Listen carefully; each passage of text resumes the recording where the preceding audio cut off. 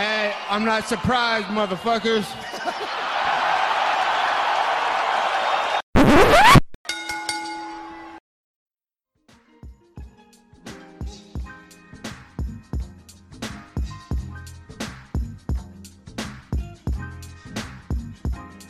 What is up, ladies and gentlemen? Welcome to the Courtside Sign Up podcast today. I am Josh Ivanoff. He is the one and only Angel Ortega. It is UFC 262 fight week. It is a lot of stuff for us to talk about. Obviously, recapping UFC Vegas, UFC 262, the lightweight fantasy draft, which has some fun audience participation as well, NBA awards, boxing, so much and more on this episode. Before we talk about that and more, talk to you guys about Rogue Energy. Rogue Energy was founded in January 2017 to be the best gaming drink in the world. They've developed a premium stack in the form of a delicious energy and focus drink. It is designed to replace unhealthy canned energy drinks, coffee, and even traditional pre-workouts. Rogue Energy is sugar-free, is loaded with vitamins, antioxidants, and nootropics. It was designed for the emerging professional competitive gaming market and continues to have fantastic carryover and success with students, athletes, entrepreneurs, and anyone looking to optimize their mental and physical performance. If you want 10% off your order, use the code SOUNDOFF at checkout. That's code SOUNDOFF at checkout for 10% off of all your energy needs. Last Saturday night from UFC Apex in Las Vegas, Nevada. A main event that was not very hyped going in turned out to be quite the actually fun fight. Marina Rodriguez, Michelle Waterson going the full distance. Marina at times just battering Waterson on the feet. But Waterson showed some heart, stayed in there, and actually had some success in the latter rounds. Angel, this fight, very interesting. You and I both audibly on the podcast, not very interested in it, to go ahead and put that lightly. However, I thought it was a pretty fun fight, and Marina Rodriguez kind of staked her claim as one of the top strawweights on the planet. What do you think about the fight itself, and also about Rodriguez's kind of potential in that division moving forward? You know, I got to give it to them, dude, for being on short notice. They put on a good show. That's what it's about. And as far as her moving forward, man, I mean, she was right there. Obviously, she got slowed down with one loss there in the process in between, but now she's back in the mix instantly. I mean, it's only one loss. It's not like she was completely out of it. But obviously, with a win over Michelle right here, I mean, she kind of just, justifies her being here and being in this position and not being far away. I mean, she lost to Carla Esparza, who's fighting Yan Xiaonan here in a bit. And it looks like one of those girls is probably going to be the number one contender and be in position for maybe a potential title shot here soon. Mm-hmm. And obviously that's like withholding any sort of potential rematch with Weili. But obviously we'd have to see how that would turn out as well. But yeah, I mean, pretty fun fight. I was pretty impressed with Marina Rodriguez. Obviously I did pick her, but I didn't expect her to. I mean, at times she was just battering Michelle Waterson on the feet. Karate Hottie, she stayed in there, showed some heart. Third loss in her last 4 fights though, and definitely a tough streak, especially considering I also thought she lost that Angela Hill fight. So we'll see what happens with her moving forward. Marina though, really, she's 34, but she does not seem that way, man. I mean, she's still relatively young in her UFC career, but she still has so much potential, so much to gain moving forward. As far as the co-main event, this one was just sad. There's no other way to put it. Alex Morono knocking out Donald Cowboy Cerrone in 4 minutes 40 seconds. Angel, man, there's nothing really to say anymore, is there? I mean, with the Cowboy situation, we've kind of, even us on this show, have kind of made excuses like, oh, he only lost to the best of the best, or oh, maybe he just needs to go back to 155, or oh, so on and so forth. This is his 5th loss in his last 6 fights. 4 of those have been by a knockout, and you can kind of make the excuse for a couple of those. He's like, oh, it's Conor McGregor, oh, it's Justin Gaethje, oh, it's Tony Ferguson. He just got knocked out and didn't even look competitive against Alex Morono, who is 19-7, 18-7 going in. And whose best moment in the UFC was probably beating Max Griffin or almost getting knocked out by Anthony Pettis. Angel, man, was that on Saturday night? Would you think that was the last ride for Cowboy Cerrone? I mean, probably, man. I think so. I think he, if anything, at this point, maybe he wants to try to get a fight where he can go on and win. But it's just like, or just a fight where he thinks he's competitive. But I don't know if that's going to happen. And I don't know if it should happen. I mean, he does, I don't know. Maybe he's not expressing the damage in the way other people would. But it doesn't mean it's not there already, I think he has to take a step back. Obviously, I think the Diego fight would have been the best way to go out, win or lose, right? Because they would have, as far as where they were at, both regarding their career and kind of how fights were going, it was kind of similar, except that just Diego had some more weird situation in fights and obviously weird stuff going on outside of fights as well. So maybe that would have made the fight competitive. But, obviously after last Saturday, I mean, you definitely got to sit down and think to yourself, is this really worth it? And, is it really time to just step away and take, be okay with it? Mm. And it is worth noting that I believe Dana did come out and actually confirm that he will give Cowboy one more fight just because of the circumstances involving this one. Obviously, Alex Morono is a much different fight than a Joshua Fabia trained Diego Sanchez, to put it mildly. And nonetheless, I mean, Cowboy even said that he didn't want to fight at 170, but, the Diego fight was supposed to be at 170. He wanted him to fight at 155. Dana said he's going to give him another fight at 155 and just see what happens. And that one may potentially be his last fight. But Cowboy said he can't let his legacy go out like that, which it is what it is. I mean, this is a game, though. You tend to go out on your back, unfortunately. As far as the rest of the card, though, my man, what other fights in the undercard you want to go ahead and highlight as far as recap? You got to give credit to some of the ranked fighters who fought on that, man. Neil Magny, Jeff Neal, I mean, they put on a good show. Jeff Neal showed a lot of grit. Sadly, though, Neil Magny was just one step ahead of him the whole fight, what it felt like. And, I mean, he's back, back on track, being a ranked opponent. He was always, regardless of, of win or loss, I think he was going to be in the mix as far as ranked opponents. But now he's back on track and ready to fight another ranked guy who can get him to a title position hopefully here soon. Obviously, Jeff Neal also coming off a loss, both of them coming off losses, I believe.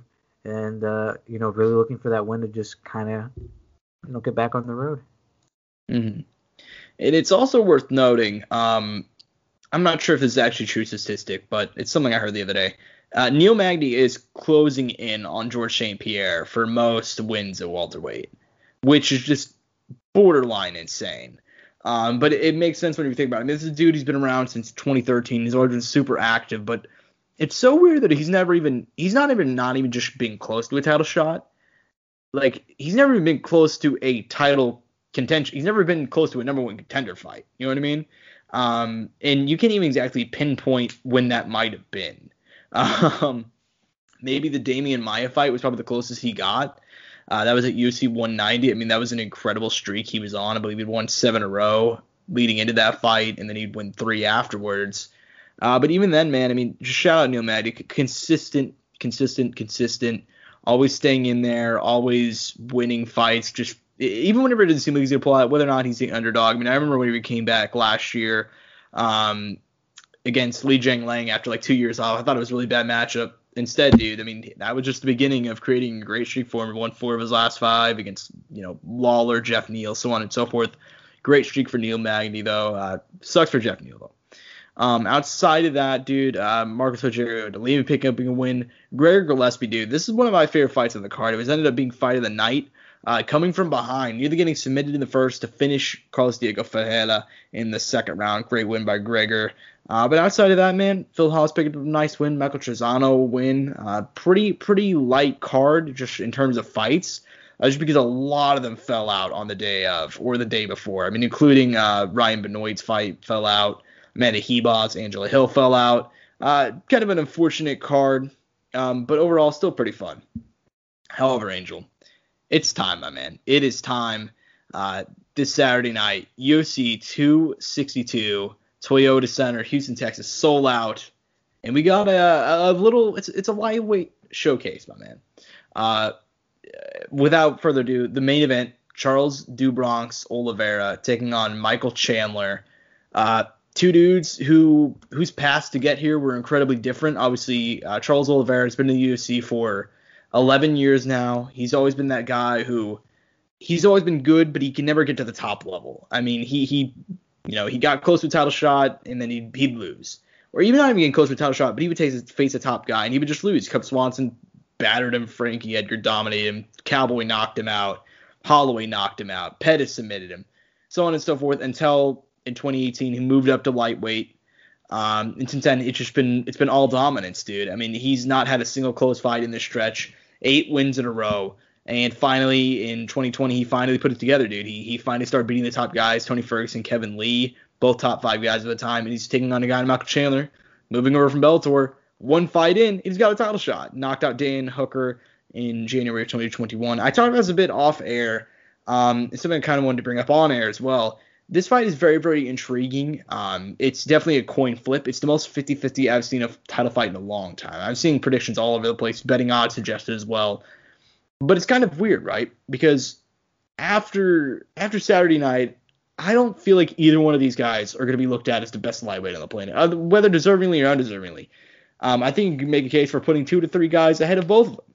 I'm just kind of curious on what your thoughts are on kind of the idea that even though they may be champ after Saturday, they're still going to be behind guys like Dustin and Gaethje, and will they even be perceived and looked at as the actual best dudes on the planet?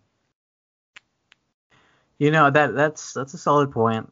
I think I can agree. I can definitely agree with that as well. We talked, on the show after Khabib retired and after the Conor win that Dustin got, that undisputedly, probably without a doubt right now in this moment, active fighters, Dustin Poirier is the greatest lightweight on the planet.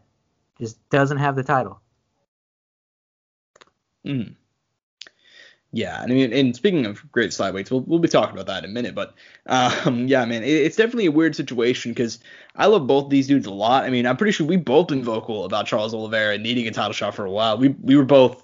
I feel like some of the few people to actually pick him whenever he fought Tony a while ago. So you know what, man, I'm happy to see him get a title shot. But without further ado, dude, I mean, it's so many different paths to get here, but now it's time for the lightweight champion to be decided. Who do you got on Saturday night in the main event? Michael Chandler or Charles Do Bronx Oliveira? Oh man, Josh, I've put some decent thought into this. When the fight first got announced, I was very back and forth, but there was always one name in the back of my head, Josh, throughout, from the moment I got announced to now, that has never left my head, and I've been sure about it. I'm like, something, I think that guy's going to lift up the belt on that night, and I think he's going to fight one of these 2 guys later down the line. Who thinks he's going to have? And I think that man's going to be Michael Iron Chandler, Josh. I think he becomes the UFC lightweight champ tomorrow, Saturday night, and lifts it up in the arena in the most American place you could on in the United States of America, Houston, Texas. The flag behind his back and the belt around his waist and him screaming into the crowd, Josh. I have the image in my head. It's just too perfectly made, man. It's a match made in heaven. I've seen it too many times, Josh. I visualized it. I meditated it. I saw it. I've seen the future. I think he does it, Josh. I think he doesn't get submitted. I think he escapes the onslaught, doesn't get submitted, is able to take him down, is able to control the ground, and get the win. I don't know if it's going to be a finish, decision, but I think somehow he pulls it out, Josh. I think he does it. And like you said, dude, and it's going to be in Texas. Everything's bigger in Texas. It's actually bigger win bonuses this weekend, 50,000 to 75,000. Let's go, champ. Let's go, champ, fighting on the card. Dude, I got to go ahead and I got to say it, dude. I got to say it. I've been very conflicted about this fight. I've been very high on Oliveira for a very, very long time. I think his striking's finally hitting his stride. I think his grappling has always been on point, but even now he's becoming more of a finisher with his grappling. I think his cardio has gotten to a great place as well. He looks like he can go 5 rounds, even though he's never really been in a position to do that before in his career. And my heart's telling me Oliveira, my mind's telling me Iron Michael Chandler is going to go out there and beat him on Saturday night, dude. I mean, I love both of these dudes, but I just got a feeling, man. I'm kind of on the same page with you, dude. It really seems like this is kind of a fight that's tailor-made to build Chandler in a way, to put him in that position, because he did such a great job in his first UFC fight, knocking out Hooker, getting on the mic, calling out everybody, dude. I mean, he's owned his UFC from the second he stepped into the UFC, and every single time that the camera's been on him, he's been killing it. Every single time he's been in the octagon, he's been killing it, dude. He's making himself into a star, and I think that star-making performance is going to finally come on Saturday night. I think it's probably going to finish Oliveira, dude. I honestly think that's going to be the case. And he came in here. He said he's not here for a long time. He's here for a good time. I think it's going to be a good time on Saturday night for Iron Michael Chandler knocking out Oliveira. That's the image I cannot get out of my head, dude. Okay. I can't get it out of my head, dude. I can't get it out of my head. And after such a long road to get to the UFC, I think in 2 fights he will be the UFC's lightweight champion. and maybe setting up a fight against Dustin, who he's had some beef with. Maybe he'll be fighting Conor McGregor next, and maybe he'll be fighting the winner of the co-main, dude. But I don't know, man. I think Josh. I think we got to get into a little bit of that. Looking forward, whoever wins, who's next for them? Who are they going to defend the title against? We got to talk about that. I think it depends. There's so many factors and variables, especially at lightweight, because, I mean, let's be honest. I mean, lightweight – oh, actually, I'll put it like this. If Dustin wins, I think it's Dustin versus Chandler next. It has to be. He's the clearest contender out of everybody, right? Like, absolutely. I mean, it makes too much – I mean, he is the uncrowned champ. He even said it himself. He's the uncrowned champ. Because, I mean, it's just the truth right now, right? Obviously. If we're being honest, belt should have been on the line back in January. Between Conor and Dustin, but it wasn't. Yep. So if Dustin wins, he's getting a title shot. If it's Conor who's going to be winning, I think it's going to be the winner of the co-main. You think because Conor takes off a lot of time between fights. I mean, Josh, you're kind of fucking me over with my Conor prediction of fighting 3 times in a year. You don't think Conor can make it by December? I don't know, man. I actually don't know. It depends on how the fight goes. I mean, that's true too, and he is fighting later in the year in comparison. Like if he'd be fighting, these guys are gonna have 2 months on him potentially. You know, Conor wins, but he wins in a war. Maybe he'll want to wait till December, but Chandler wants to fight in August or something. Then they can match up the winner of the co-main. I mean, I feel that's kind of what they're setting up for here. Okay, now Josh, I need to ask you about this, and I think I know the answer to it, and it's a very wide answer, right? Just because of the state of the sport. What fight is bigger? If Oliveira or Chandler wins between Dustin and Conor, right? I think for Oliveira, regardless, and I think it applies to both guys. Either fight against either guy is massive, right? But for Chandler, I mean, either fight, same thing. I think they're just as big for him, right? Because obviously for legacy wise, if he beats Dustin Poirier, it's kind of like shit. You're talking about the guy who was talked about being in the B league, not fighting the greatest of competition, which it's a lie. He was fighting good guys. And he still is fighting great guys. And if he fights Conor, I mean, he's gonna have a explosion that is unbelievable. Because right now we only have one American champ in the UFC, right? Rose. Because Aljamain, I mean, he is the champ. He is the champ. But he flies the colors of Jamaica, man. Jamaica, yeah. So. But it's kind of like, as far as like big fights and what is bigger to you, Josh, or what do you think is the biggest outcome here? What is the biggest fight here and biggest combination if you can lay it out for me? Okay. Well, I'm going to go ahead and say this. I'll actually stat rank it for you. Because you mentioned the 4 guys in there, obviously Chandler, Oliveira, Dustin, and Conor. I'm going to go ahead and stat rank it for you, dude. I mean, it sucks.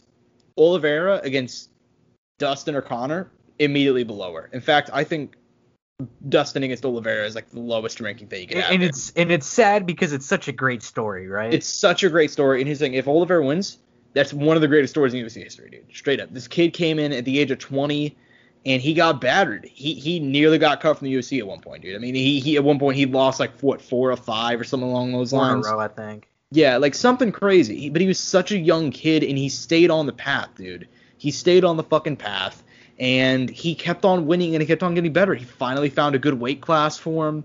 And he's just been murdering dudes. 11 years in, still only, 31 years old. Still only 31. He's finally getting a title shot in his first main event in front of, tons of people. And this is a guy that, he's made his name, made his climb during a time with no fans. And he finally wins the belt in front of a sold-out arena all screaming for him. That'd just be crazy. But even then, at the same time, it's like he's not a name. He's really not a name. I mean, he got asked 3 questions at the press conference. He doesn't speak English, or he speaks very little English, I should say. He does speak occasionally in English, but he doesn't really seem like he's the type to really even want the spotlight either. So it is what it is, and I don't blame him for that. Dude's super talented, but him is going to be below whatever. I think. I love the biggest fight, now, Josh. I just love your breakdown. I just need to say that right now. For sure, I try to do my best. But then after that, it's like Chandler against Dustin, because I think they can make that a fun build, and I think there's some history there. Because who was it? I think Chandler. They both accused the other one of ducking. Everybody's ducking everybody in the UFC. Right. That's what they always say. You're ducking me. Blah blah blah. Anyways, I think the clearest outcome from this, that to have like the biggest fight, is Chandler against McGregor, above everything else, just because Chandler's not afraid to engage in shit talk. He's absolutely gonna shit talk. He's absolutely gonna and also that'd be an awesome fight as well. I don't even know who I'd pick in that one.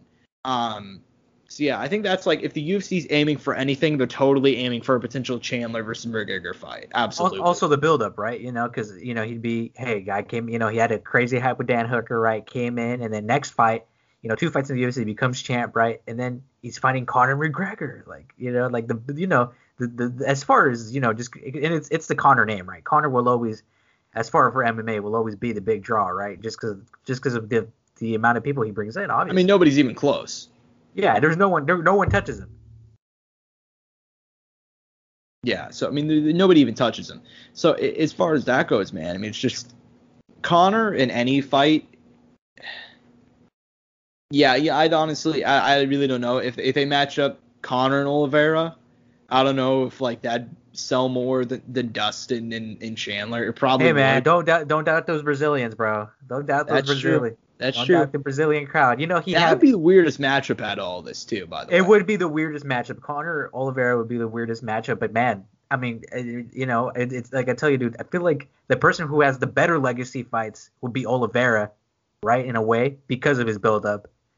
But the crazier, and even his story. I mean, it really should be the Oliveira story train, right? It should be. It really should be, and it feels like all the attention's pretty much on Chandler, because he also went through a really, really long journey. But at the same time, it's like he went through a long journey in another promotion. Mm-hmm. Like Oliveira's the homegrown guy. He's been in this situation. He's been waiting for the situation for a very, very long time. And it kind of sucks, because I feel like this fight, I even talked about it earlier, about how like the winner of this is not going to be seen as the greatest fighter at lightweight. And that kind of sucks to a degree, because I feel like even if Oliveira wins this weekend, he's not going to get his due. They're going to be like, oh, Dustin could beat him. Oh, Conor could beat him. Oh, Gaethje could beat him. You know what I mean? And what's going to be the fight streak at that point? How many fights would it be for Oliveira at that point on a win streak? 9, I believe. 9-fight win streak with a title win, and could make it 10 with his first title defense against a big name. I mean, that in of itself, like the stakes all around for everybody involved in this lightweight division are insane, man. Yeah, for sure. But as far as the fight itself goes, I'm very conflicted on who I want to win, but at the same time, it's like I just got a good feeling about Chandler, dude. I mean, just the way he's speaking about this whole situation, it's like he knows something that we don't. You know what I mean? I mean, this is a guy that's never even been submitted either. I feel like people are just like, oh, Chandler's going to go for a takedown. He's going to get submitted. Has he ever been close to being submitted? He's never even been close to being submitted. I think the closest time, I'm going to say Goichi Yamaguchi went for a submission back in 2018, but I can't remember. Brent Primus, I think, may have went for like a guillotine or something. Benson Henderson, I think, went for a submission like round 5, and it might have been like a rear naked choke, but they never really even got really close. He's a tough guy to submit naturally because of his build too. Short limbs, short neck. Yeah. So I don't know. What fucking neck, Josh? What fucking neck? What neck are you gonna choke out? I think that's another thing for me, dude. I just can't see him getting submitted. I think it's just gonna be too hard. I talked about this. I think if he does submit, it's gonna be something weird, like would have to be something crazy, like a calf slice or a leg lock. It's not gonna be a rear naked choke or a guillotine or anything like that. I think the underrated thing here is probably Oliveira via knockout, because Chandler gets clipped from time to time. I mean, he's touchable. That is the one thing I thought about too.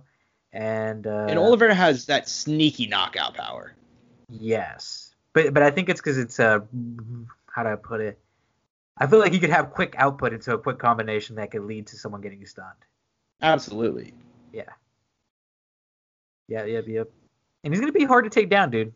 I think they're both gonna be hard to. I feel like it's naturally harder to take down guys who are shorter than you. But it's also, and then Oliveira, obviously, I'm sure it's gonna be hard to take down him as well, naturally, just because of his jiu-jitsu, right? Mm-hmm. So that's the other thing too. That is something I thought about. I'm like, what if it stays on the feet the entire time? Which according to Chandler, that's not going to be the case. But I don't think it's out of the realm of possibility. Yeah, I mean, I don't know, man. I'm just very, very conflicted on the fight. But I can tell you one thing. I don't think Chandler's going to get submitted. That's like, of all the fight ways I can see this going, I think it's Like, I don't think Chandler's gonna. I don't think anybody's getting submitted, which is weird because it's like Oliveira, that's his thing. But dude, his striking. Could you see it, Josh? What if he did submit him? Say that again. What if he did submit it? What if he fucking Imanari rolled Michael Chandler and submitted him, Josh? That'd be crazy. But dude, I mean, Chandler's talked about this before. Once you can kind of take away Oliveira's confidence, that's it. Once you can kind of zap him of his confidence, he's done. I mean, we've seen that before historically against him, but not for a long time. But even then, during this win streak, he hasn't really had any moment where anybody's hit him hard or taken away his confidence. I mean, Paul Felder just dominated him from the top to where, I mean, Oliveira tapped to like an elbow, just a hard elbow from the top.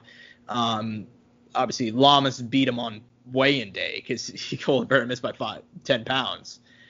Pettis kept on getting out of submissions. He got, Granted, though, when he did fight Felder, it was the initial weight change to the lightweight as well. Yeah, for sure. So it goes that way. But it's like, I don't know. Is it possible? I think Chandler just via finish is the most likely thing. Now, what do you think the win condition is for Oliveira then? Oliveira via knockout. I don't think this fight goes to the scorecards at all. You don't think? Oh, okay.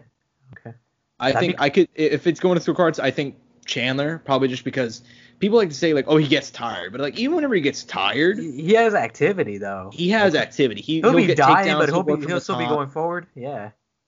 And even then, if he gets tired, he's kind of like Khabib. He'll take a round off. He did that in the Bendo fight. So it's like, yes. Yeah. Oh yeah. I think we laid this one out pretty good, Josh. Yeah. So let's go ahead and move on to the co-main event. I said whenever we talk about the card, it's a bit of a lightweight showcase. This one, dude, very also conflicted on.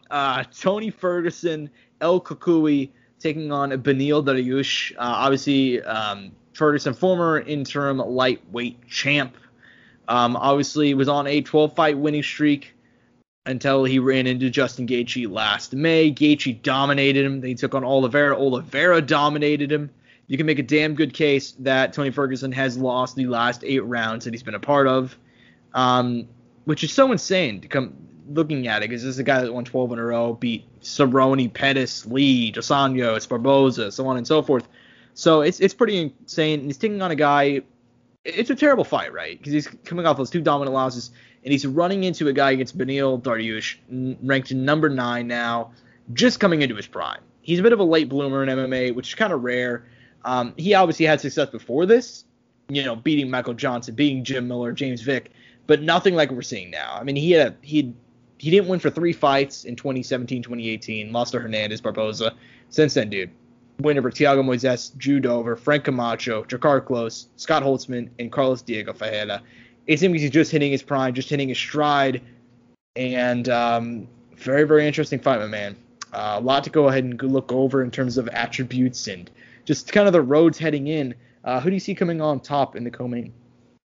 Dude, I think I'm more conflicted about this one than the main event, if I'm being quite honest with you. Because Tony's one of those guys, I think, even regardless of the last 2 performances, I feel like you can't count him out still. You agree with me on that, Josh? Oh, no, I completely agree. I mean, I know you have your opinions about Tony. We don't got to get into it right now, right?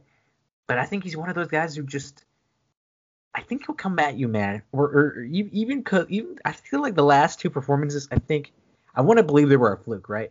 Like we just for some reason Tony, we just got a bad version of Tony, right?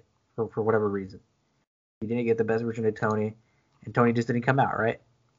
Yeah. Now we got Beneil, man, and the thing is, this guy's a tough dude. He'll fucking take shots every single day and eat them up. He's not afraid to take damage. Thing is, though, I don't know, man. I could see Tony coming out, and then going at it, going to war, and then this being stopped because Tony caused the cut on Beneil. The doctor's like, something that looks a bit rough. That's the thing. I feel like that's the one thing I have about Tony, that Tony could at one point end the fight, not because of him knocking or finishing the opponent, but because a cut happens and it starts making it difficult, the fight's getting bloody. Because it's going to happen, Josh. We know Cody's going to throw those elbows. We're going to have a bloodbath. Mm-hmm. And Beneil's going to keep walking forward, bloodied or not. I just, man, I'm conflicted on it, Josh, but I think I'd go Beneil Dariush. I think the Tony era is not over, but it's not going to go on right this moment after this fight. I think Beneil takes it, and he is in line for another big name. And look, you mentioned it yourself. Tony's a guy you can never count out. I'm not counting Tony out. In fact, I've gone back and forth in this fight a lot. Oh, shit. Okay. I've gone back and forth a lot. But I also got to go Benny, dude. I gotta go. Yeah, I know, man. I was going to say Tony time. I was so ready for it. I was so Tony ready for time. No, I suckered you in, didn't I? You did sucker me in, man. I was very conflicted, dude, and I'm a big... Damn you, John. I hate this matchup from day one for Tony, but as time gone on, I'm like, you know what, dude? He looks in the right mindset. He's changed around where he's training with. But even then, dude, I can't see him pulling it out. I think Beneil, he's on a great streak right now. Do I think it's possible we're gonna get vintage Tony time? Absolutely, absolutely, because Beneil's not going to try and wrestle him. He's not going to be that super pressure guy. He doesn't hit nearly as hard as a Gaethje. He's not going to go for the takedowns like an Oliveira would, right? And he's very crackable. I mean, Dracarlos nearly knocked him out. Carlos Diego, that was a close fight that we saw him in. Hernandez put him out. Barboza put him out. But I don't know, man. I think Ferguson's going to walk into one too many overhands from Beneil, and I don't think he'll get knocked out, but I could see Beneil maybe hurting him, looking for a finish, getting close. I think we're going to be looking at a Dariush win at the end of the day. Mm-hmm. I dig it, man. You think Tony will go for any takedowns? I'm kind of curious. No, I don't think so. You don't think he'll put it to the ground? That's something I wonder. So. I wonder if there'll be any ground game. Beneil's pretty underrated on the ground, too, so I don't even think it would matter much. Well, he doesn't really use it to his max potential. We saw it at Carlos fight. I like to see it more. But, I mean, yeah, it'll be dependent of him. Yeah, for sure. But yeah, man, still, we're on the same page in the co-main and the main so far. The rest of this card, interesting to put it lightly, I guess. It's kind of a mixed bag. Some fights I'm more excited for than others. But moving down in the card, Caitlin Chookagian, Vivian Argero. Obviously, Caitlin Chookagian coming off of a win against Cynthia Calvillo. She's had an interesting stretch in the UFC, to put it lightly. I mean, for a long time, she was trying to get that title shot. She got it against Shevchenko, got bodied. Then she beat the shit out of Antonina Shevchenko. Then she got TKO'd by Andrade. Is coming off the win against Calvillo, like I mentioned. Argero, on the other hand, 2 wins in a row. Montana De La Rosa. Only loss in the UFC is to Jessica Eye. So who do you got in this women's flyweight showcase? I'm torn on this one, bro, too. I feel like, oh man, Caitlin was right there, man. Just so close to it, and it slipped away, didn't it? Right? Yeah. Oh man,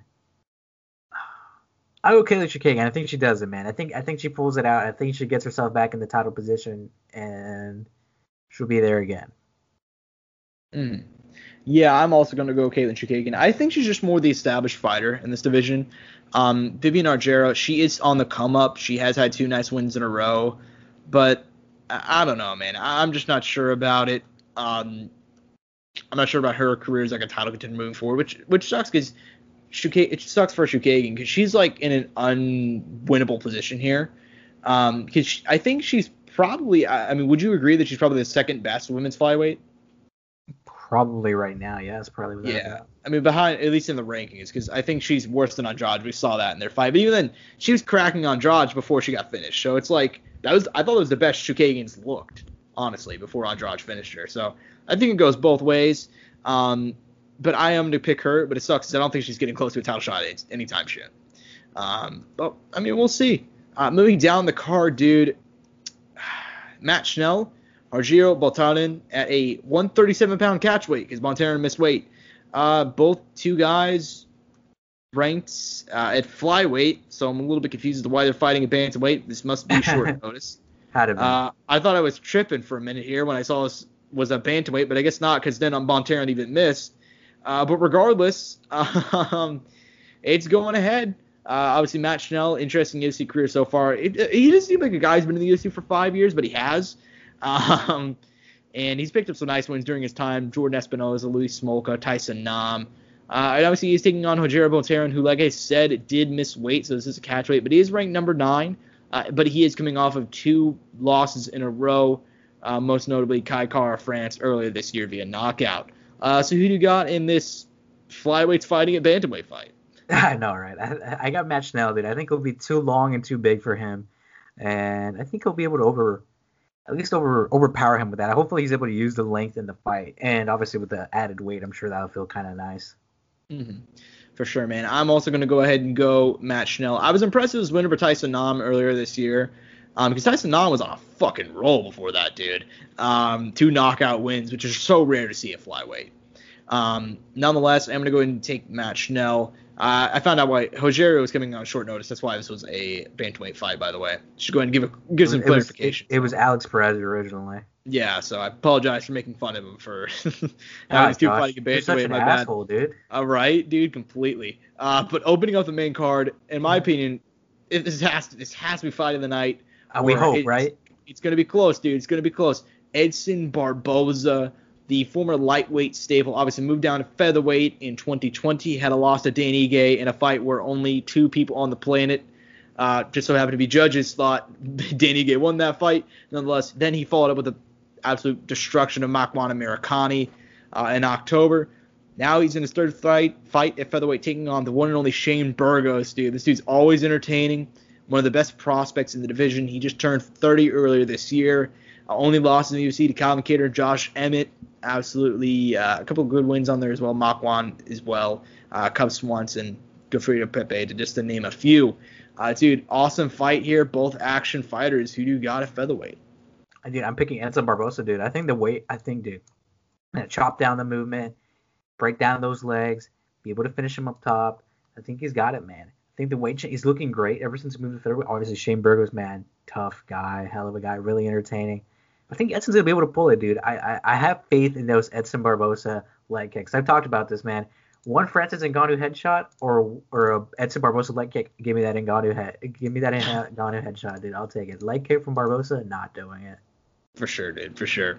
I'm also going to take Barboza. I just think Shane Burgos, I love the dude, but he's way, way, way too hittable. Josh Emmett on one leg knocked him down and nearly finished him twice. So, super entertaining guy, but he's got to shore up that defense. Maybe he did in the year that he's been off, but I don't know, man. I'm going to take Barboza. Like you said, dude, he's been looking great physically. He's 35 now, but it feels like his record his record is so deceiving too. You know what I mean? Like he's lost something like 5 of his last 7 fights, but it's like Habib, Kevin Lee, knocked out Dan Hooker, lost to Gaethje in a war. That was like the best 3-minute fight of all time. I thought he beat Paul Felder, but he lost via split decision. I thought he beat Dan Ige, but he lost via split decision. So very deceiving record as well. But dude, as far as the undercard goes, we just went through all the main card. What are some undercard fights you're kind of looking forward to? I mean, dude, we gotta highlight Jacare, dude. He's back. He's fighting Andre Munoz. How do you feel about that matchup, Josh, after the Kevin Holland loss? I think it's interesting to show where he's at, because Andre Munoz, I wouldn't necessarily call him a prospect, so to speak. I mean, he's 31, you know what I mean, and he's kind of had he's had some good wins in the UFC, but nothing that super like stands out. His only wins are against guys that aren't in the UFC anymore, so it's like it goes both ways. So, and Jacare, this is a good test fight for him. I mean, he is 41, and he's coming off 3 losses, but it's like that Hermansson fight. You know, that was pretty back and forth. The Jan Blachowicz fight, that was a light heavyweight and nothing happened. I mean, you can make the case Jacare won that fight. And the Kevin Holland fight was so quick and so weird, I couldn't really tell what happened. So, I mean, this is a good test fight for him, in my opinion. Yep. Granted, it is year 2 for Andre Munoz in the UFC, so, I mean, we'll see how it starts his year 2 campaign. Year 2. We'll see. My fight to highlight real quickly, dude. I mean, there's a couple other fights I want to highlight. Lando Venata against Mike Grundy. Lando moving down to featherweight. Always been one of the most entertaining dudes of the UFC. I mean, his UFC record, not good. Just going to say it. Not very good at all. Obviously, he had one of my favorite fights of all time against Tony Ferguson. Just pure action for 2 rounds. He knocked out John McDessie. After that, it was all, I don't want to say downhill, but it was meh. It's pretty weird. He lost to David Toomer, had a draw with Bobby Green, lost to Jakar Close, draw with Matt Frivola, beat Marcos Mariano, lost to Jacasey, winning at Cesar Medeiros, lost to Bobby Green. So very, very up and down. Mike Grundy, very, very interesting prospect. I don't know if I can call him prospect. He's 34, but amazing wrestler. At this point, 12-2, 1 loss to Mozar Alvazalov. in July of 2020. He only has 2 fights in the UFC, but still a very, very high-level guy. So, in addition to that, Andrea Lee, Antonina Shevchenko are going to be interesting. Antonina, dude, I don't understand what her end goal is. Just to be completely honest, I mean, she's 6 fights in the UFC at this point. She's still in the same weight class as her sister. She's not going to fight for a title. I assume she's not going to fight her sister. I don't know if they've ever talked about that. But she's taking on KGB Lee in another fight to potentially get her a step closer to fighting for the title, which is weird. KGB Lee looking to rebound after 3 straight losses. Man, y'all trying to steal my title shot from my girl Lauren Murphy. For real, dude, for real. Jordan Wright, big fan of that dude. The Beverly Hills Ninja taking on Jamie Pickett. Gina Mazzani, Priscilla Cachoeira. That fight is interesting for the sole fact that I believe those are the 2 worst probably women fighters in the UFC right now. You can make a damn good case just from looking at their records. Because Gina Mazzani does not have a single win against a person that's in the UFC at this point, and same thing for Priscilla Cachoeira. So who knows? Well, now it's going to happen. Exactly. Who knows what's going to happen? Well, now it's going to happen. That's what I'm saying. Okay. And then opening up the card is Christos Giagos taking on Sean Soriano. So that should be a fun fight. Neither one of those dudes are going to be like a contender, but that should be a fun fight. But Angel, you know what time it is now? It's time for the draft. Ladies and gentlemen, I had this idea a couple weeks ago, and I talked about Angel with it. And we decided to do it, dude. It's going to be a NFL-style draft. We're going to pick our top 7 lightweights, 7 rounds, 7 lightweights. Oh, is that? I thought we were doing 5. Man, I wasn't ready for that. Oh, I thought we'll do 5 then. I thought I said 7 whenever we talked about it, but regardless. We'll go ahead and do top 5 lightweights. And you guys can go ahead and vote on who has the better team. We'll go ahead and put up a poll after the podcast airs. We're going to put it up on Twitter as well as Instagram. Who has the best lightweight team? Probably make a graphic for it and all that nice stuff. But, dude, we never actually talked about how we're going to go ahead and determine who gets the first pick. But since you are leading in I think we should do last year's. Last year. Yeah, who was leading last year? I think that's fair. All right, that's fair enough. Last year I did take it. You are winning this year. You are 2 picks ahead of me. If you guys don't know, if you guys don't keep track of it, we do for the UFC prediction record. I went 63, 36, and 2. You went 58, 41, and 2. This year so far we are neck and neck. I'm 32, 19, and 1. You're 33, 18, and 1. So I will go ahead and go first. Granted, that is with some throwaways because I do sometimes say fuck it and I do make fun picks. For sure. I mean, well, I picked Felicia Spencer or Amanda Nunes, so I have no I've had some bold predictions as well, my friend. Most of them end up being fucking wrong. Anyways, dude, there's no other person to go ahead and do first draft pick in the all-time lightweight draft. I have to go Khabib Nurmagomedov, 29-0, former UFC champion, multiple title defenses, wins over Conor McGregor, Al Quinta, Dustin Poirier, and Justin Gaethje. He is the first overall on my team, and he is now on Team Josh. All right, Josh.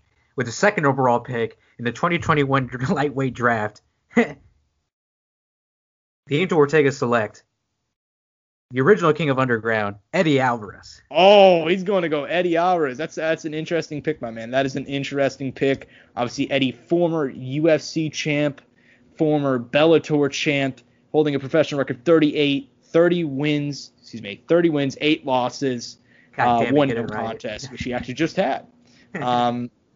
Good pick. I personally had him on my board around number 5, so I can kind of show you where I had him at. Oh, okay.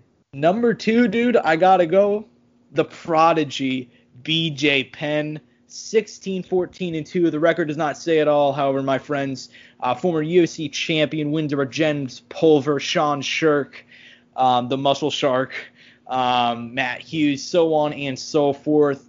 Obviously a complete legend of the game. Before he went on his downslope, he was considered one of the greatest fighters of all time, the first dual weight champion, so on and so forth. Dude, I gotta go BJ, the prodigy Penn. Alrighty, Josh. And with my second overall pick, I'm picking one of the original lightweight goats, man. I'm picking Frankie Edgar, Josh. Frankie Edgar. Wow, obviously Frankie Edgar. former UFC lightweight champion, one of the OGs, dude. I'm very surprised. I didn't even have him on my board. I forget Frankie even fought at lightweight, which is so crazy because That's what I'm saying, dude. That's why it's crazy. It was so early in his UFC career. I mean, whoever would have thought that like 10 years. I mean, he was champion like what 09, so 13 years ago, something along those lines.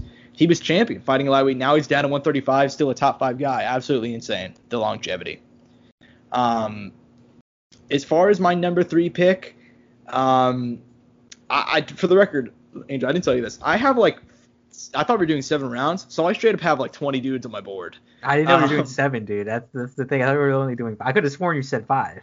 Because I was going in my head like NFL draft, and NFL has 7. So that's what I was. Regardless, it doesn't really matter. But I just thought it was funny because I have these picks for days. But dude, number 3, I gotta go Benson Henderson. Record 28-10, former UFC champion, former WEC champion, wins over Cowboy Cerrone, Nate Diaz, so on and so forth. Dude is one of the legends, one of the OG lightweight goats. I believe he still holds the record for most UFC lightweight title defenses all these years later, which is pretty insane. It's easy to forget how good Benson was in his prime. So I'm going to go ahead and take Benson Henderson at number 3. Alrighty, Josh. At number 3 for myself, I'll be taking the current greatest lightweight on the planet, Dustin Poirier. Ooh. Dustin Poirier, obviously holding a professional record of 27 wins, 6 losses, former interim lightweight champion. We talked about it earlier in the show. Going to be facing off against Conor McGregor in their trilogy fight in July. So that's a damn good pick there. I got to go ahead and respect that one. And since you're going to go take Dustin, I'm going to turn right back around and take Conor McGregor. 22-5, former UFC champion at featherweight and lightweight, former Cage Warriors champion at lightweight and featherweight. The Mac, dude, I got to go ahead and take him at number 4. Okay. Well, Josh, I'm throwing it back, man. At number 4, I'm taking Takanori Gomi, my guy. Oh, my man. 4th overall pick. Dude, that's actually... So, obviously, Takanori Gomi, complete legend. Doesn't get talked about enough in the all-time lightweight conversation because this is a dude who just dominated Japan for a long, long time. Fought in the UFC, but he was past his prime. He has professional record 36-15, former Pride champion, holds a lot of great wins, still going over there right now as we speak. I know, right? I saw dude, that. That's a damn good pick. I'll go ahead and give that to you. And now 5th and final pick to go ahead and round out Team Josh. I got so many dudes left on the board. It's hard to pick, but if I were to go ahead and take a quick look, I got to go ahead and take Anthony Showtime Pettis, formerly on the Wheaties box, professional record 24 wins, 11 losses, former UFC champion, former WEC champion, Showtime, going at number 5 and the last member of Team Josh. Hey, Josh, I love it. With my 5th overall pick, Josh, I'll be taking Tony El Cucuy Ferguson. El Cucuy. That's a nice pick as well, my friend. Obviously in the co-main event this weekend. So yeah, guys, you can go ahead. I'm gonna make up a graphic and just going ahead and you guys can go ahead and vote. I will say, Josh, we could still go. I technically still have guys on my board that we didn't pick. All right, fuck it, we'll go. Because it's only 2 more. Yeah, we'll do the 7 because I still have guys. Because I still have. I might have to look some guys up. Well, no, I think I can come up with people off the top. I still got a lot of them left. So okay, so 6. Here you go, Josh. Back at it to you. Back number 6 in the 6th round of the UFC lightweight draft. I'm going to go ahead and take Jens Pulver, the original lightweight champion, the first ever lightweight champion, 27-19-1. Obviously, back in the day, this dude was phenomenal. I mean, it's kind of hard to convey how good Jens Pulver was in his prime. He was so good to close out the division because he actually left and they tried to put a belt on the line between him and between BJ and Cal Uno, but it ended up going to a draw and so on and so forth. But he'd already beaten both those guys, so it didn't really matter. Jens Pulver, super underrated in the all-time lightweight discussion. So I'm going to go ahead and take him in the 6th round. Okay, Josh. I'll be taking RDA in the 6th round. RDA. Yep. That's a good choice. Former UFC lightweight champion as well. That's a damn good choice. Got to respect it. And in the 7th round, I kind of want to do a hipster pick here. I think Jens was probably a good enough hipster pick, though. So I am going to go ahead and select with the 7th and the 7th pick for the 7th round of the UFC all-time lightweight draft. I'm going to go ahead and take Cowboy Cerrone. 36-16, the UFC's all-time UFC winner, leader in wins, performance bonuses, finishes, so on and so forth. Dude is a legend and a future Hall of Famer. So I'm going to go ahead and take Cowboy Cerrone in the 7th round. Awesome. With my last pick, Josh, I'm going to take the guy with probably the most submissions of all MMA, Shinya Aoki. Yo, that's a good pick, dude. That's actually a really good pick. I can respect that. Shinya Aoki. Off the top of my head, I don't know what titles he's won. Like all the dudes we've named, I've actually had like their records on my little board that I have, my little notepad. I got like all their attributes and all their stats and shit. Like yeah, dude, Shinya Aoki, damn good pick. So yeah, guys, I'm gonna go ahead and put up a post. If you guys want to go ahead and vote about which team is better. Yeah, and I don't know, man. I feel pretty good about my team. I'm feeling pretty good about it. No, I dig it. I like it. I think we have good teams, good man. I thought we picked some unique guys too. Yeah. Was there anybody like left on your draft board? Out of curiosity, or did you get all the dudes you wanted? I think I got everybody I wanted. Well, I'll tell you. Do you want? Okay. I don't have this in the list that I wanted it, but I kind of do. But I got everybody on my board. Okay. I was thinking, like depending how I go, I had Frankie and Khabib both like 1 and 2, right? Just like however it worked out, right? Because I didn't know, because I'm like, I don't know how early on Josh will pick Khabib, because I'm like, he might not pick Khabib as early on as maybe I'd think. So he was up there. Oh, I was absolutely taking him on.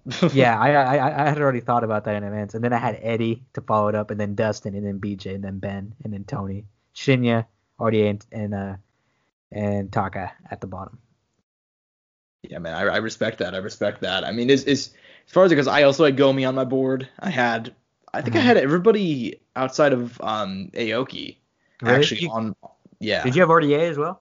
I had RDA. I did not have Frankie. I apologize. At one point, I did have Pettis, but I didn't know if I wanted. Like, I was like, well, RDA did beat Pettis.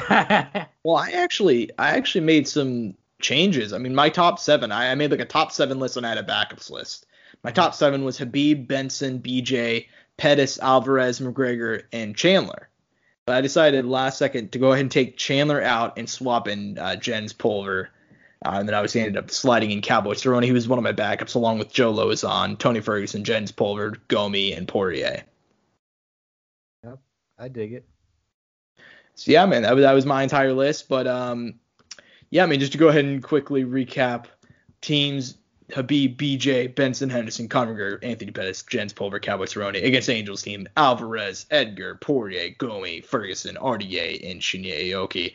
If you guys are going to go ahead and vote on that, like I said, we'll be up on Instagram and Twitter. We'll go ahead and talk about the results next week as well. But that's just some fun we decided to go ahead and do. I mean, given that it is a complete lightweight show this weekend, seems like a lot of fun. But Angel, my man, we've been talking about it for a while now. NBA talk, we haven't had a whole lot, if any, of it these past few weeks, just because in the regular season, there's not a whole lot to really talk about. I mean, if we're being completely honest, unless it's like a major injury or something really, really important to talk about. But, dude, now it's time. We're almost time for the play-in. We'll give our play-in predictions at the end of this segment. But, Angel, no bigger place to start with the MVP. We have 2 games left on the schedule, but it seems like MVP is almost entirely wrapped up. So, Angel, my man, you can go ahead and go first. This is a sound off NBA awards for 2020-21 season, excuse me. So, Angel, who is your 2021 MVP for the NBA? I'm going to be a homer here. I really am. I'm going to get a lot of flack for it, but I'm going to pick my boy Chris Paul, Josh. I really do. Dude, I know a lot. I'm going to be a homer here. I know Jokic is probably the one who deserves it, but I'm going to be a homer here and pick my boy Chris Paul. Jokic does deserve it, straight up. I completely agree. But honestly, I'm actually going to go Joel Embiid. At this point, Josh, get out of here. Oh, really? So you can have Chris Paul, who is not even the best player on his Jokic? team. Sure. Chris Paul is not even the best player on his team. If you're going to say Booker, I'd actually defend that. All I'm saying is, ever since Chris got there, we're the second seed now, damn near the first seed, and could still technically be the first seed, I think, if things work out a certain way here. Or I think we'd be tied, and then it would go to like some sort of differential. Yeah, well, that's fair enough. But I am going to go ahead and take Joel Embiid. I don't know. It's going to go to Jokic. I have no problem with that. In fact, he probably should win it, but I don't know. I'd like to see Joel get some sort of love just for the season he's been having. Even though he's going to sit out most of the playoffs anyways. I mean, yeah, you're right. But I don't know, man. He really surprised me this season, especially considering going into it, I was pretty iffy on how good Philadelphia was going to be because last year they really, really shit the bed. And they do that most of the time in the playoffs. The only real time they actually saw them as like a contender was 2018 now when they lost to the Raptors. I think that was the real NBA Finals, to be completely honest. I think whoever won that series is probably going to win it in hindsight. But going into this year, I was pretty iffy on them actually being a good squad. Or I'm sure they were going to make the playoffs, but they actually look like probably the best team in the East, at least as far as right now, outside of the Nets. So yeah, man, I'm going to go ahead and take Joel Embiid. Obviously, he's not going to win it, but just to go ahead and give him some shine for the season. But as far as that goes, dude, now it's time for Defensive Player of the Year. Angela, man. Obviously, there's always a clear favorite in this thing, but nonetheless, you can go ahead and go ahead with your Defensive Player of the Year. Dude, who I even picked? This is actually something I never even thought about until now. Really? I'll go. You want me to go? Yeah. I have a couple of names in my mind, but I'm trying to think of who in my head right now. Go ahead first, though. I'll go ahead and go. I'll go. Obviously, there's a couple of names in my head that I thought were absolutely clear favorites. Obviously, Giannis is always going to be up there. Gobert is always going to be up there. Ben Simmons is up there this year. I'm actually going to go ahead and go Rudy Gobert. Last year, I thought he should have won Defensive Player of the Year, especially considering he shut down the league for a full 6 months. He locked down everybody. So, jokes aside, I think he's been really kind of the anchor of Utah. Obviously, always the real shine on that team is always going to go to Donovan Mitchell. And to a lesser extent, Conley, just because they're kind of the more fun guys to watch. They're the two guards. But I think you cannot understate his importance. I'm going to go ahead and take Rudy Gobert as my Defensive Player of the Year. I think I'm going to go the same way, too. I feel like he's always one of those guys that's always going to be in the conversation, though, regardless. Yeah, for sure. Him and Giannis almost consistently. But now it's time to go ahead and move on, my man. Rookie of the Year. There's been a lot of rookies around the league that have been making a huge impact. But for one, there's one dude who's always stood out the entire season for me, just in terms of importance.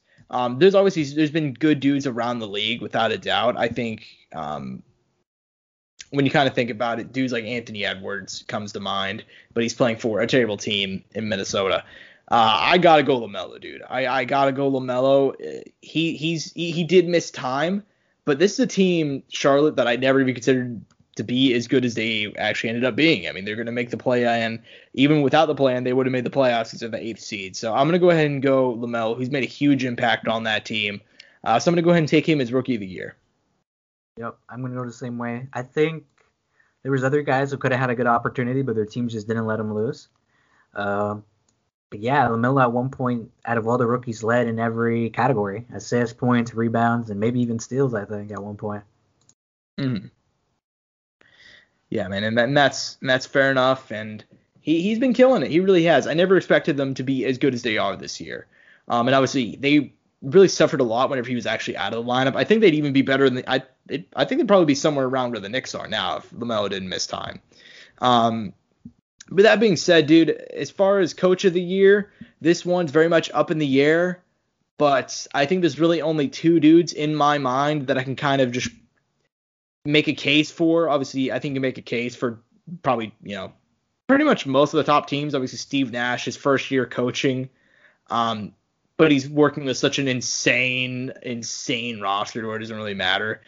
Doc Rivers taking Philadelphia. Philadelphia was kind of an iffy team, and the best team in the East. I mean, at least standings wise. But for me, dude, it's got to come down to either Tom Thibodeau for the Knicks or Monty Williams for the Suns. I'm going to go ahead and give your Suns it, dude, because as bad as the Knicks are, the Knicks, as far as the Knicks are supposed to be, let me rephrase, the East is always such a terrible conference to where you can make it in. I mean, for example, the Wizards are in the play-on game, and they are 6 games below 500. Even if you're looking at, you're like, oh, there's a 10th seed, that doesn't really matter. They wouldn't make the playoffs anyway in a normal circumstance. If you look at the 8th seed, the Hornets, they're 4 games below 500. Nobody in a million years would have picked the Suns to finish as a 2nd seed, possibly even the 1st. I think you guys probably will end up finishing out 1st seed now that Mitchell's not playing. So I'm going to go ahead and take Monty Williams, dude. It's such an insane turnaround to even go from, they carried over from last season, that insane streak you guys had in the bubble, to carrying over now. So I'm going to go and take Monty Williams and the Suns for Coach of the Year. Yeah, I think Monty is obviously in the conversation. Quinn Snyder, too, the Utah Jazz. Granted, they've been up there pretty regularly, but now they got their 1st seed finally. So I give a lot of him, like I said, Tibbs, too, and obviously Doc. But, their situation they're going into. Obviously, the biggest change was Tibbs, and Monty. And I guess I'll be a homer again and pick Monty, but it's not even that big of a homer pick because obviously he's definitely been a good coach. From last year to now, and where we are now, I mean, we got to give credit to him and to the players as well. Mm-hmm. Yeah, and I don't think it's really a homer pick, to be completely honest with you, just because it's such an insane, turnaround. Because, like you said, the Jazz have always been a consistently good team, and they're generally always around that 4 or 5 spot. So them being a number 1 seed in a year where the Clippers had injuries and Portland's had injuries, Lakers have had injuries, I'm not that surprised. But dude, never in a million years. I mean, I was high on the Suns going into the year. I loved the Chris Paul move, but even then, I never expected you guys to be 2 seed at all. I had us at the 8 seed just to show how much. Yeah, I mean, I think you guys. I have to go back and listen, but I think I had you guys around the 8th seed as well. I expect you guys to make the playoffs, but you guys aren't even just 2 seed. You're fucking 9 games ahead of the Los Angeles Lakers. You're 3 games ahead of the Clippers, so on and so forth. So yeah. one game behind first. Exactly, and I think you guys will probably actually end up with first, depending on if you guys play your starters. Yeah, we'll see what happens. I'm hoping myself, man. I'd rather play the other side, to be honest, rather than the side we're on now. If I'm being quite honest with you. Fair enough. I mean, Jazz, it all comes down to tonight. Jazz playing Thunder. So I know, dude. I'm Shea Gill, Lou Dort. Come on, guys, put it out there for me. We'll see. But now it's time for some quick little predictions, because we can give our playoff predictions because next week is really playoffs. However, by the time that we actually come back next week, I believe the play-in will have already happened. And it seems like the play-in is pretty much decided. Technically, the Bulls still can get in. They would need to beat the Nets, and I believe they would need to win out, and Washington would need to lose out. But that's not very likely at all. Washington has been a pretty consistent team the second half of the season. So let's just say, for the sake of argument, Washington's going to go ahead and get in. If we're wrong, then that just discounts also, everything. The Bulls are playing the Bucks and the Nets. We got to clarify. So very, very unlikely. Uh-huh. So we can go ahead and start in the East, my man. I'm going to let you go ahead and go first. Who do you see as far as the play-in goes? How do you kind of see that whole situation playing out? Because as far as it goes, it's different than last year if you guys have not been keeping up. Obviously, the play-in tournament last year was just if it's like what the 8 plays the 9, and that person will get in, that team will get in. This year it's a little bit different because what we're looking at is the top 10 teams playing. So 10's going to play 9, 7's going to play 8, and the winner of 9 against 10 is going to play the loser of 7 and 8. So in this situation, it would be Washington and Indiana taking on the loser of Boston and Charlotte. So how do you see that whole situation playing out with that potential lineup of games? Okay. I think as far as the Indiana-Washington lineup, I'm going to pick Indiana. I know, obviously, the Wizards have been on their little streak. They have, they've been doing it good, but I think Indiana just has more established players right now in comparison to Washington. I feel like obviously Beal and Westbrook are obviously extremely established players, and they got some good guys on there, but I don't think they're ready for the playoffs. And if they're gonna do the play-in tournament, is it gonna be one game, Josh, or how's it gonna be? It's gonna be one game. One game. Yeah, one game on the line. I mean, I guess Washington could pull it out. Man, I guess since it's one game, I'll give it to Washington actually, because if it was more than one game, I'd give it to the Pacers. I'll give it to Washington. And then the loser of 7 and 8, I'll give it to Charlotte. So Charlotte versus Washington would be my matchup, and Indiana would be out. And out of that, I think Washington wins it again, and they become the 8th seed and they play the Philly. Therefore, and then in that case, Boston would become the 7th seed and play the Brooklyn Nets. So yeah, I think Washington make it in and Brooklyn makes it in. Yeah, I'm going to go ahead and go similarly. In that potential matchup, I'm going to actually take Washington over Indy. I've just been super high on how Washington's been playing. They really turned it around from that first part of the year where they looked like complete ass. I was surprised, but I wasn't surprised. I was like, this team cannot be that bad for that long. Like it was insane how terrible they were.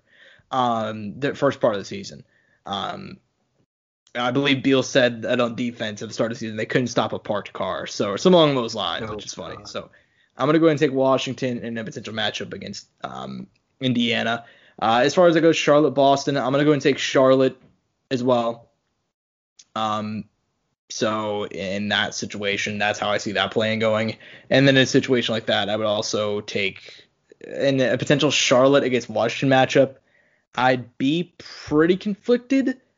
But I'd probably take Washington. Honestly, I don't know. I'd be very conflicted in a matchup like that. But for sake of argument, I'd go and take Washington. So, moving on to the West side of things, my man. This is where it gets pretty interesting. Because it seems all but, I mean, obviously the East, it's pretty much determined the plan. West, there's a lot more flexibility. It's going to be either the Blazers or the Lakers in, but the Blazers have just been super hot right now. Lakers have not been. I mean, they've won 3 games in a row, but outside of that, they've been pretty ass the second half of the season, just by virtue of injuries.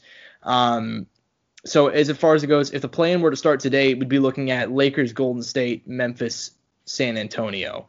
So in a potential play-in situation like that, how do you see that going? I mean, first of all, let me tell you, I think for the Lakers, I think they'd rather be in the play-in rather than play the Clippers first round, in my opinion. I don't know how you feel about that. Yeah, I'd agree with that. Yeah, and I think if I was the Clippers, I almost feel more confident in the play-in and then playing the Suns for the first round. Mm-hmm. Well, and also, I don't know if that's actually very true, because LeBron's been very pissed off about actually having to. But that's what I'm saying. He doesn't want to be in the play-in to begin with. I feel, and I don't think he'll struggle in the play-in, but I think it's almost. I mean, playing Clippers first round, I don't know. I feel like playing a game here, still being kind of warm, getting back in the mix. He's coming off an injury, and so is AD, right? Or I don't know if they got rested or whatever, but something there. I almost think it's not bad that they're in the play-in. It's almost a little better that they're in the play-in rather than seeded. But as far as the play-in, let me get into it. Yeah. Memphis, San Antonio. I think my winner out of that. That's tough because, like I always say, you can't bet against Pop. Obviously, John, crew, first year, and one game on the line. I'm going to take Pop. I think the 10 seed takes it. I think Memphis is out. LA, Golden State. I'm going to take LA, obviously. So LA plays Phoenix, and then Golden State and San Antonio play each other. Golden State, San Antonio. I probably take. I'm not gonna lie. I think I'm gonna take Golden State on that. So it's gonna be Golden State, Utah. That's fair enough. I'm gonna go ahead and take Pop, like you said, in a potential match with Memphis. I'm gonna take San Antonio. I'm gonna take the Lakers against Golden State, and then Lakers over San Antonio. So that one's pretty quick, but yeah, man. As far as it goes, it is pretty hype now with the NBA playoffs. We're getting that. We're getting there, man.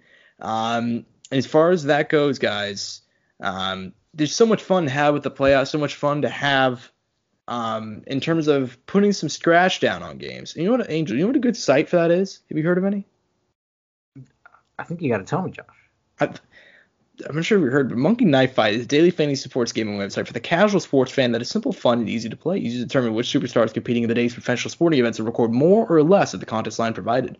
Monkey Knife Fight's daily fantasy prop games play similar to salary cap daily fantasy sports games, but without the algorithm's lineups, most importantly, sharks. There are several contests to choose from, none of which require hours of research required on competing websites. Start with a simple 2 for 2 or go for the highest payouts, 100 times or higher, by selecting an 8 for 8 more or less contest. Get started now with a 100% instant match bonus up to $50 with code COURTSIDE. So yeah, you guys can go ahead and have some fun this weekend with the fights, as well as next weekend with the plan in the playoffs moving forward. But Angel, my man, there's one last topic for the show. There is. Canelo Alvarez last Saturday night coming out on top, defeating Billy Joe Saunders. This was a very interesting fight, to put it lightly. Obviously, Canelo came out firing early. Billy Joe ended up kind of sustaining and actually ended up coming back in the latter rounds. I think I gave him maybe 2 or 3 of the last rounds, a 4 in the 8th round. In the 7th round actually would have been.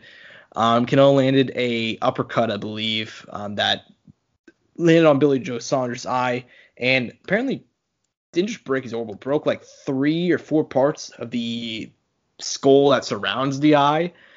He ended up making it to the corner for the 8th round, but he didn't end up coming out. 8th round stoppage win for Canelo Alvarez, my man. Very interesting fight, though. What do you think about the fight itself? And what do you also think about the stoppage? Because I know a lot of people were giving Billy Joe Saunders a lot of shit for it. I mean, that's a serious injury, man. Your eye, that's nothing to fuck with. So it makes sense. Obviously, the corner looking out for their guy. At the time, we didn't know what it was. We just thought maybe the eye had swollen up and he didn't want to come back out. But it ended up being more serious than that. And Canelo told us, man, was it 7th and 8th round? That's when it's going to get real. And he did not lie to us. It really did. It really fucking did. It really did, man. Absolutely. He is, without a doubt, pound for pound number 1. I'm curious what you thought about the scorecards, because I know they were all over the place. Some people, Chris Mannix, for some reason, on his own, had Billy Joe Saunders winning. I didn't. If I remember correctly, I think I had Canelo up by 1 round. What do you think about the scorecards themselves, and how do you have the fight scored whenever it got stopped? I could have had it like that too. I think I could have had it where I had Canelo up by 1 round, but I think I had Canelo up by 2, maybe, if I look at it. Yeah, let me go back and look at it. Yeah, I had him up by 2. Because I scored. Did you score the 8th? No. Yeah, I did score the 8th, so yeah, I would have had it. Yeah. All right, fair enough, my man. As far as that goes, that's kind of just a quick recap for the fight last weekend. Was there anything else you wanted to talk about on the show before we close out? I mean, Joshua and Fury pretty much got officially announced. I mean, we could talk quickly about that and pretty much your thought on that. I mean, are we surprised at all by where it is and when it is, to be honest? I don't know if surprised is the correct term to use, but it's about damn time, dude. That's all I feel. It's about damn time. I'm waiting for a while. We have been. But hey, man, it's official. No surprise that good Saudi money, man, coming our way. That Saudi money, for them, they're both going to be making a shitload of money on August 14th. So good for them. For them, right? I mean, hey, man, at the end of the day, that's what we want for the sport, right? There's nothing else you want. Yeah. You love to see it. Love to see it. But yeah, man, I mean, we'll get into that more whenever the fight gets closer and when the fight actually happens, because we're still quite a ways away from that. Mm-hmm. But outside of that, my man, not a whole lot of boxing this weekend, I believe, unless I'm missing something. There might be something going on, but I think it's next week that we're going to talk about. Yeah. If there is anything. I can't think off the top of my head right now. Like I said, usually if there is something, we talk about it. We know about it. Mm-hmm. Yeah, man. But outside of that, I believe that's all we got for this show. Hope you guys enjoyed. As always, at Courtside Sound 1. If you guys want to go and vote on the lightweight draft, and on Instagram at Courtside Sound Off. I'm at Josh Stroganoff on Twitter. He's at _01. Hope you guys enjoyed. Peace and butt grease. Mouse click.